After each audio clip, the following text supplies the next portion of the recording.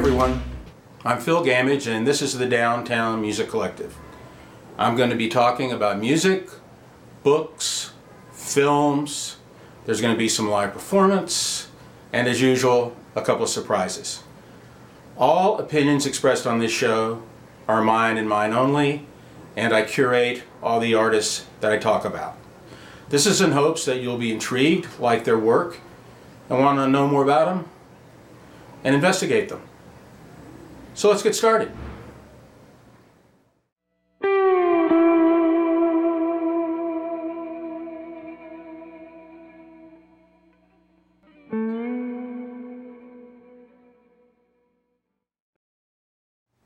The New, Afraid of Love, the latest single from Chicago's Tammy Savoy, produced and written by St. Rose LaFerrari.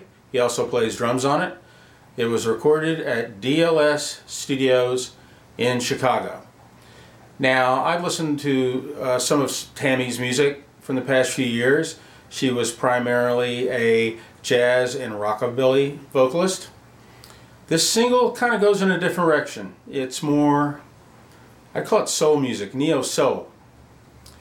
It follows up her single from last year called It's Been a Good Year. I like that one a lot too. Tammy is the 2019 Ameripolitan Music Award winner for Best Female Rockabilly Vocalist. She's very active in the pinup modeling scene and the retro music scene in general. She plays a lot of festivals. I am intrigued by this new direction in Tammy's music. I'm eager to hear what's next. So let's stay tuned and see what Tammy does.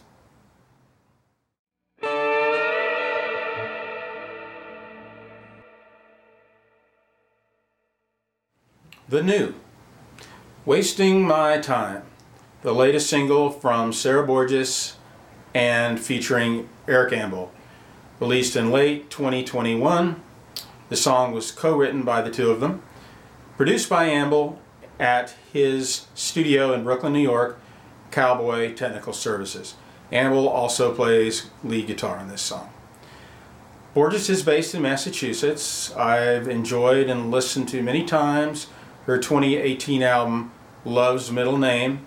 She's a longtime collaborator with Ambel. These two know how to make good music. They know how to make good sounding records. I enjoyed the restraint from the band's performance in that they lay back on the song tempo. It would be very easy to speed this up and make it more rockin', but instead it kind of has this kind of hypnotic, laid back groove that just kind of chugs along. And the melody is so strong, it really wraps you and brings you in. I've heard a lot of Ambel's production work in the past. He definitely has his sound, and part of that is his guitar playing. He plays guitar on a lot of the songs he produces, and he's in demand, and he does some good guitar work on this song. This single is a preview from Sarah's album Together Alone, and we look forward to hearing that.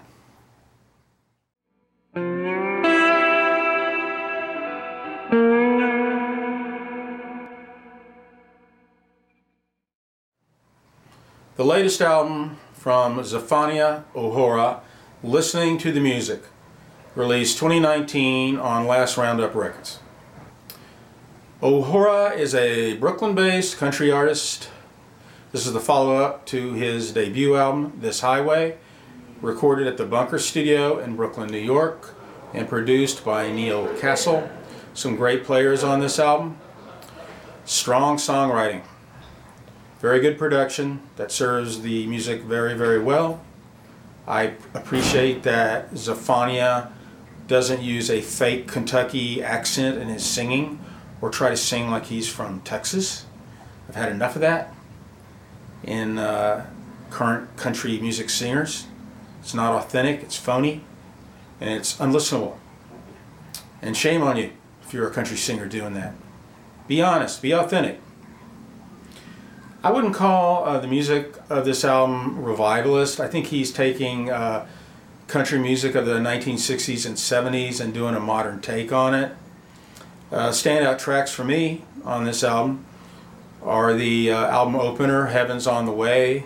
It's a breezy, fast-paced, up-tempo kind of feel-good song, some really good picking, guitar, lap steel, pedal steel. Probably my favorite tune on the album is It's Not So Easy Today. This is a very melodic ballad that's very well played, and I love it. And I applaud O'Hora for recording a slower song. A lot of artists don't do that on their albums. So, keep it coming, Zephaniah O'Hora. I'm interested in what comes next.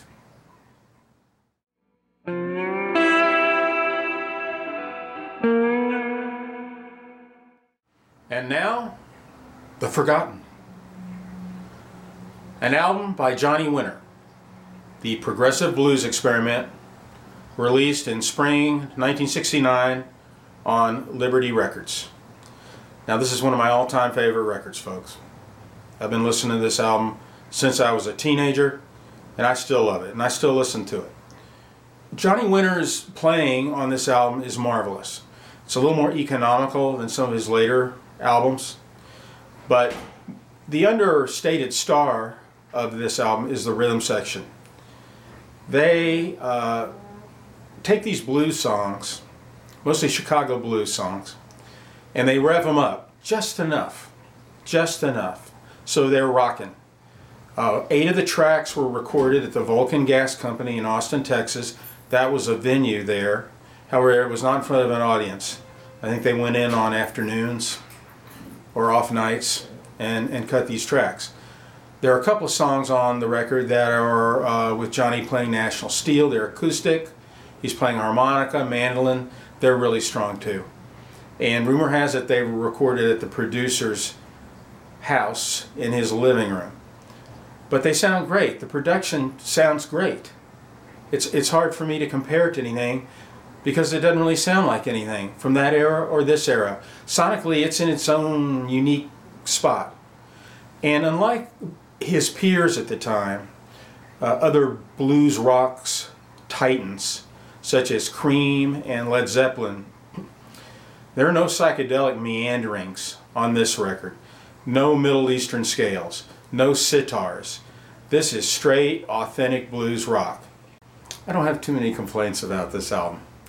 Standout tracks. Well, number one for me is a song that Johnny wrote, one of the few that he wrote on this album, called Meantown Blues. And this song has a tremendous guitar, drums breakdown in the middle. It was a standard in Johnny's set for many years. Rollin' and Tumblin', the Muddy Waters song, starts side one, and it just comes in with this great slide guitar, and off we go with the record. Help Me, the Sonny Boy Williamson song. Sonny Boy's version is kind of a laid-back shuffle kind of thing. Not Johnny's. He speeds it up, and it sounds mean, it sounds angry, and it sounds great. Now a little background about Johnny Winter. He was born in Mississippi. His family moved to Beaumont, Texas when he was very young. Johnny was a virtuoso musician from the get-go. His brother Edgar is too. So by the time he was a teen, Johnny Daddy Cool Winter was a band leader. He was a sideman.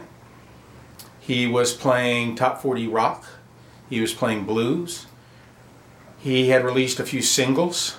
I know one for Atlantic Records, mostly for local Texas labels. But I don't think it looked like he was going to get out of Texas.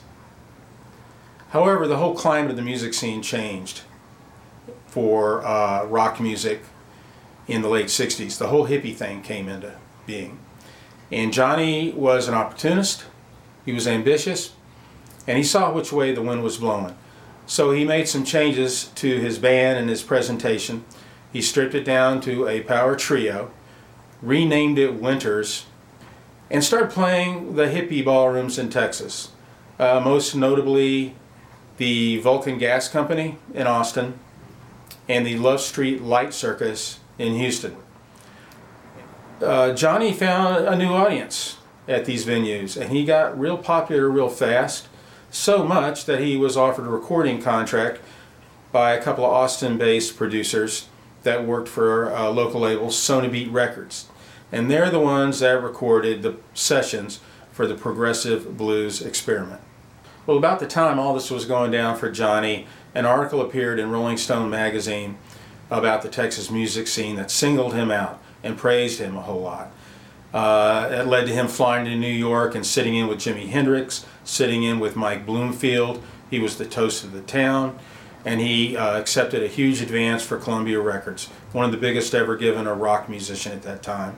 So he signed with Columbia, went in, recorded their album. It came out late spring of '69. However, he still had this album in the can that he had done for Sony Beat Records. Sony Beat sold the rights to the masters to Liberty Records in Los Angeles, and they put it out on their imprint. And that actually came out a couple of months before Johnny Winter's first Columbia album.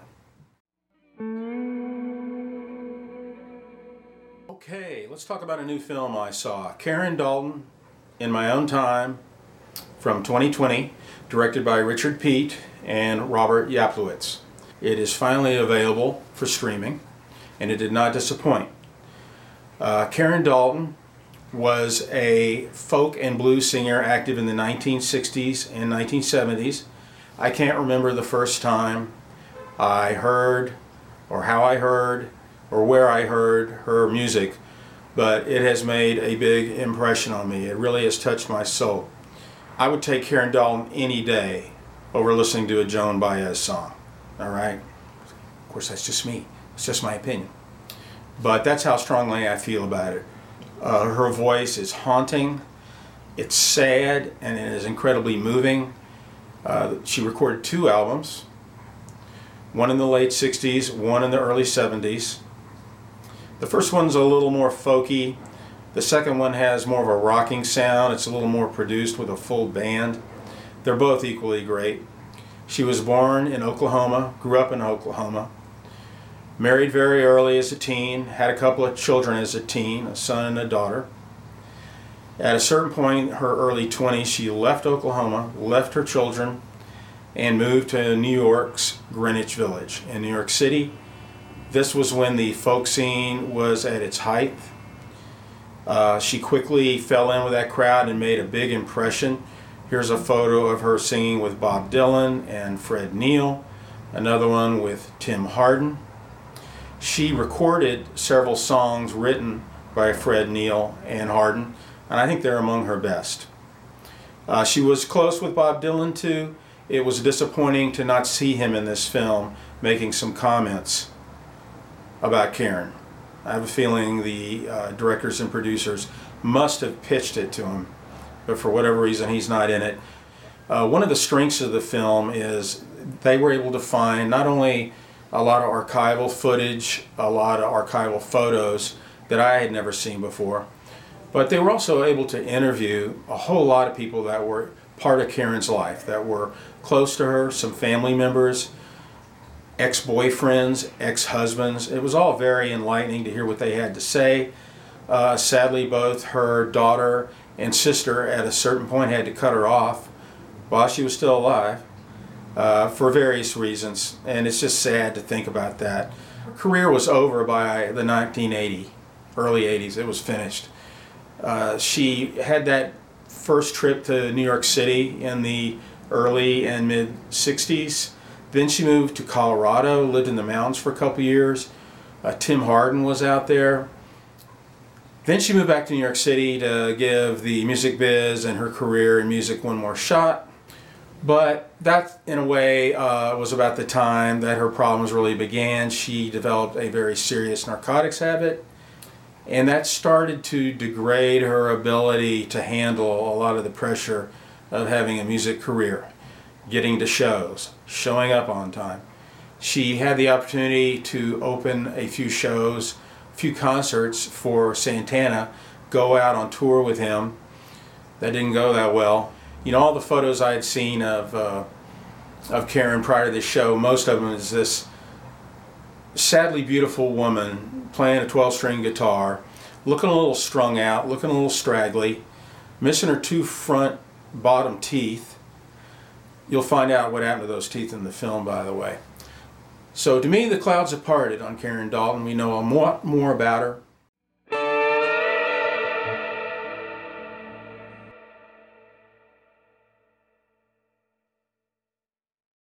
Swans, Sacrifice and Transcendence.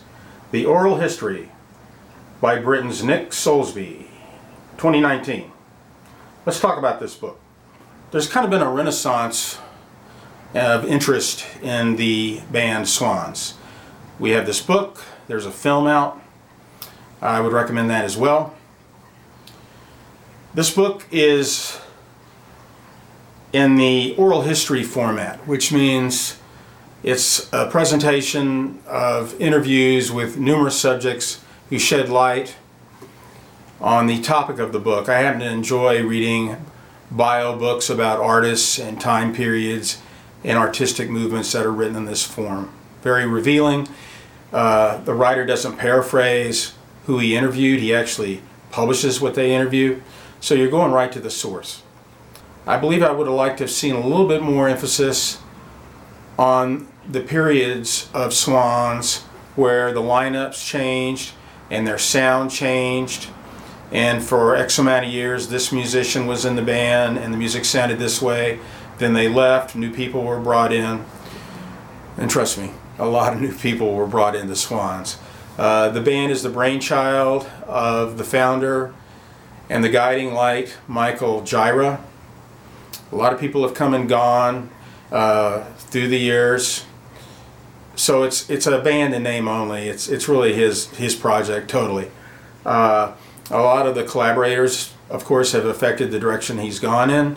Most notably, Jarbo, who was a woman from Georgia that he started to work with in the late 80s into the 90s.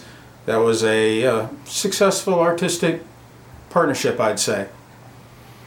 A little background about Gira and Swans. They began in the early 80s in New York's East Village, Lower East Side. They were part of the noise rock scene along with bands like Rad-R and Sonic Youth. Their sound started to soften up a little. In the beginning it was just so loud, so bombastic, very dirge-like. You had Michael screaming the lyrics to the songs. I in fact saw them in this time period, and I'll tell you why in a minute. Then about the time Jarbo comes along, the music starts to get more variation, slower songs. She adds kind of a softness to it. Some would argue it's a feminine softness, but I just think that's what she brought to it, and Gira was wise and smart enough to acknowledge it and realize its value. They were signed to a major label, forget the name of the label, in the late 80s. They were not picked up after that one album came out on the label. So Gira had to pick up the pieces and get the band going again. And one impression you get from this book, one main thing I take away from it, is how hard a worker Mike Gira is. This guy is relentless, and he has taken so many hits. He's had successes, he's had failures, but he always gets up off the mat. He's a real fighter and a real worker, and a true band leader. A band leader to the point of where I know he doesn't always make some of the musicians he's worked with happy. But I think he's so focused on what he's doing and his art and his craft that being the most popular person in the room really isn't a priority for him. And I understand that. And I think that's that focus that's kept him going all these years. Okay? In the 90s, he disbanded Swans and pursued a more acoustic vision for his music. I don't think that was that successful for him. So he started Swans again early 2010s, and he found a new audience for the band, and they have toured the world. They are very successful. playing Moscow, everywhere, Middle East, everywhere. Now, on a personal note, I have some history with Swans. Michael and I both lived in New York's Lower East Side around the same time. We were both part of the same music community. Michael, in fact, collaborated with a project I was working with at the time. He mixed a record by the band I played with, Certain General, called Holiday of Love, for Labor Records. Go listen to it, it's out there. Thought he did a great job. I also knew a lot of the musicians that went in and out of Swans through the years. I'm still friends with a couple of them. And the word back then was that Michael wasn't easy to work with, that he was very temperamental, etc., etc. Yet there were always a lot of musicians that wanted to play in his band. And once he started to have some success, like go to Europe and so forth, trust me, they were lining up to be in his band. So you got to take that for what it's worth. I'm very happy that Mike Jira and Swans have had the success they've had in recent years. I think he deserves it. It's a feel-good story. Swans, the feel-good years. Whoever would have thought it? So here's to Swans. Here's to Nick Soulsby for writing the book. One last thing. One of Jira's longest collaborators and colleagues in the band has been the guitar playist Norman Westberg. He's in the book. I would have liked to have seen a little more from Norman, a little more insight. He's one musician that could look back with Jira at almost the whole history, the whole thing, because he's been involved. He's still playing in the band as far as I know. I'm not really sure what their status is, to be honest. As you're aware, things have gotten a little cloudy with touring and who's doing what. So check out the book and check out the film if you're interested.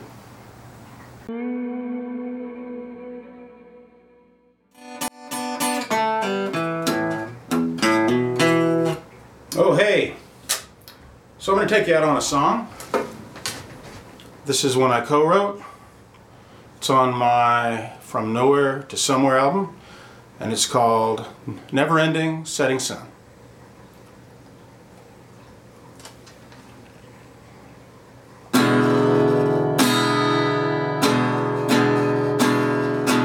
Garbage truck grind on 7th Street. Another day begins in the summer heat. Out on the bay in the fading light, I follow a jet until it's out of sight.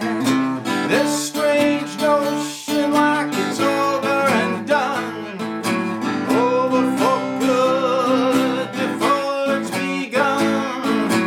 In my mind is the never-ending setting sun.